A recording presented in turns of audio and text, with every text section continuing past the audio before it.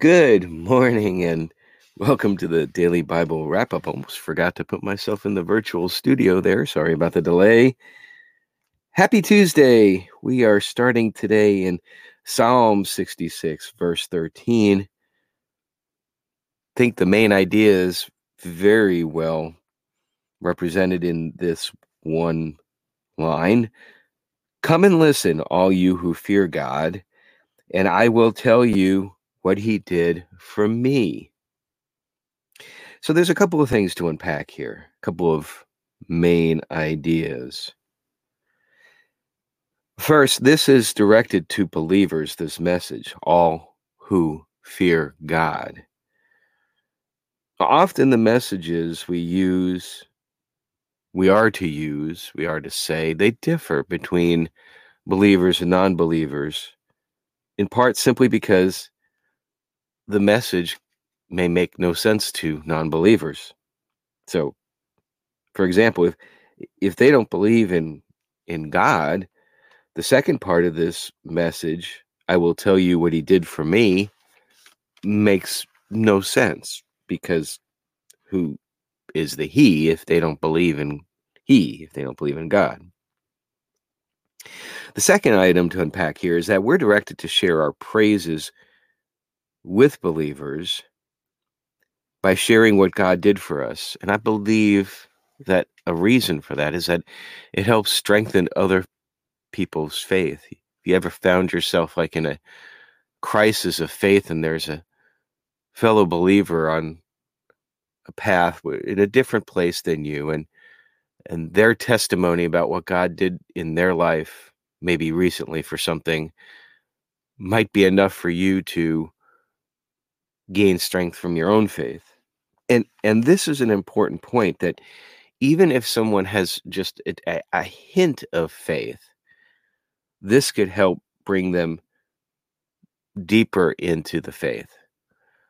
So if someone's heart is completely hardened, not open to the idea of God whatsoever, saying how God delivered on prayers and giving praise is going to fall on deaf ears.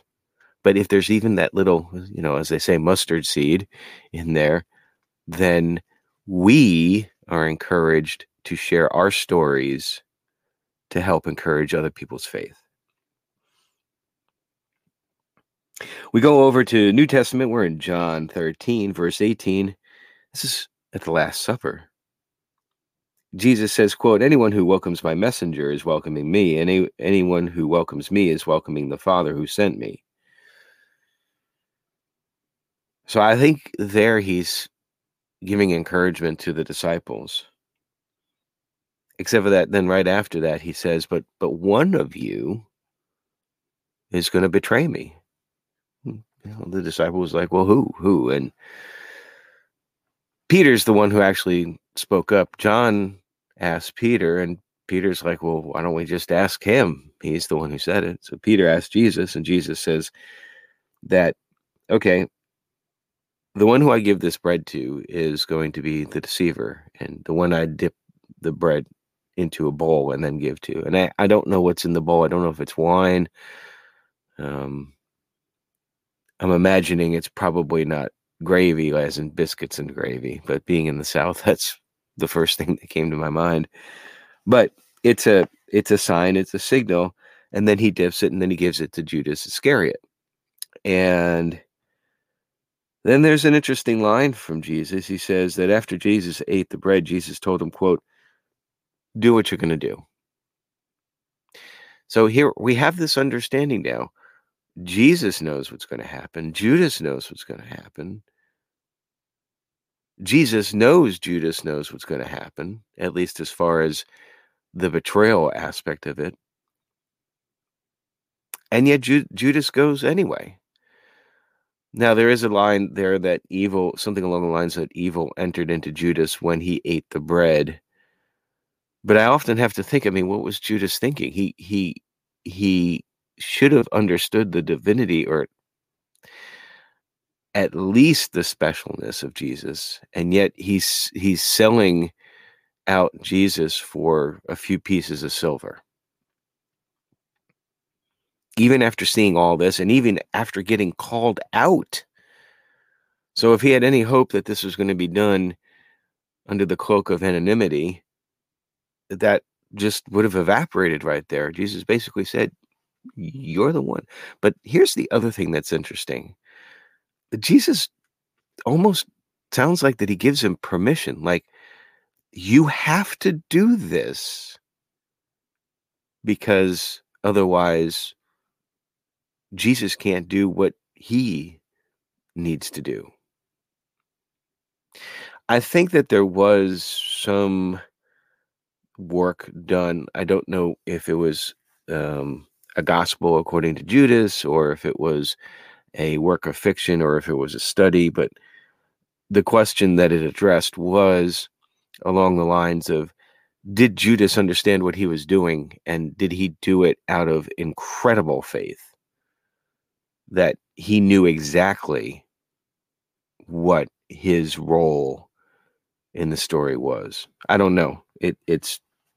That doesn't seem to be supported biblically in the Gospels, but it's an interesting thought. Again, the only support that I would submit for that is just this little statement here, because it's almost as if, again, Jesus and Judas had this understanding going on. Go ahead, do what you're going to do. Or it could just basically be like, the other way around, where Jesus is continuing to call him out and Judas just left, decided to do it. So after Judas is gone, he tells the disciples he's going to be leaving, and then they can't follow where he's going at this point in time, but eventually they'll be back together.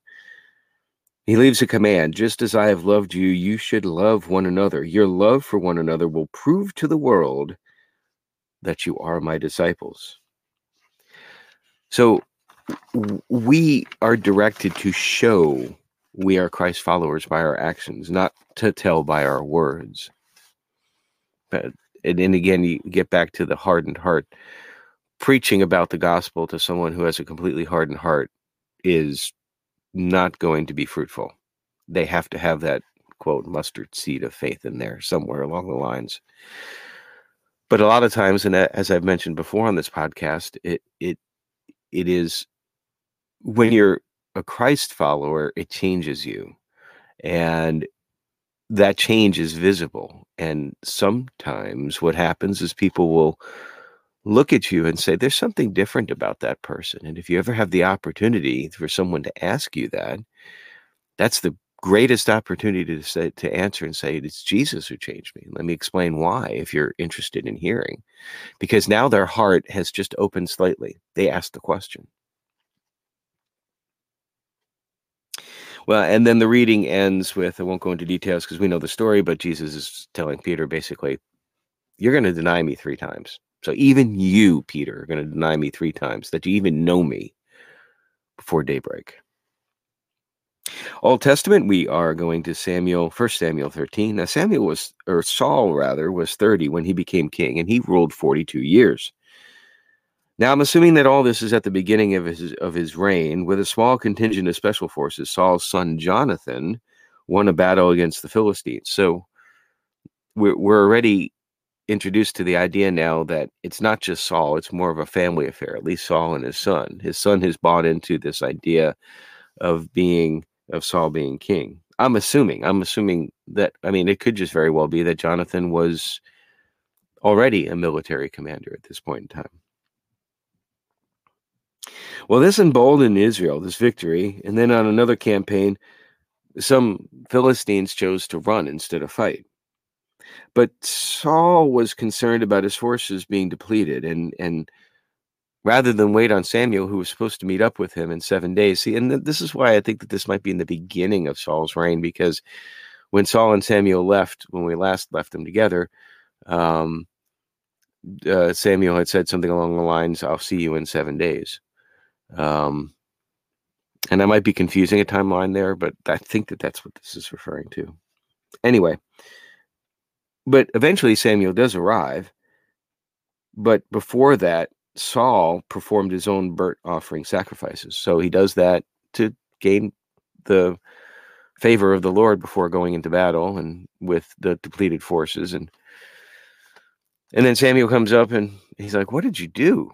You just totally ignored what the Lord told you to do." I'm guessing that Samuel was high priest, still high priest, and really there was very specific, only certain people or person that could perform sacrifice, and certainly Saul apparently was not one of them, even if he is king. Well, Samuel was very upset about that and said that Saul was very foolish. He's going to lose the kingdom because of that action. And then they part ways. So Samuel, gloom and doom, and leaves. Battle preparations continue with only 600 men. Now, an interesting note, if the Israelites needed iron weapons of war, a Philistine blacksmith had to make them because Israel did not have blacksmith technology at this time. That brings us to 1 Samuel 14. Jonathan went on an unsanctioned scouting mission with a small party against the Philistines. They are discovered, but they won a skirmish against the Philistines. They killed 20 because Jonathan believed the Lord was with them. Now, this panicked the Philistines, the rest of them, who began to retreat, and also in this confusion, some killed each other. I'm guessing that they thought that they were killing Israelites because I think the Philistines were scattered a little bit in preparation for battle. So they didn't know who they were fighting, is my impression. And that's it for today. Hope you have a great day, and hope you live today as if the king is coming back today. Take care.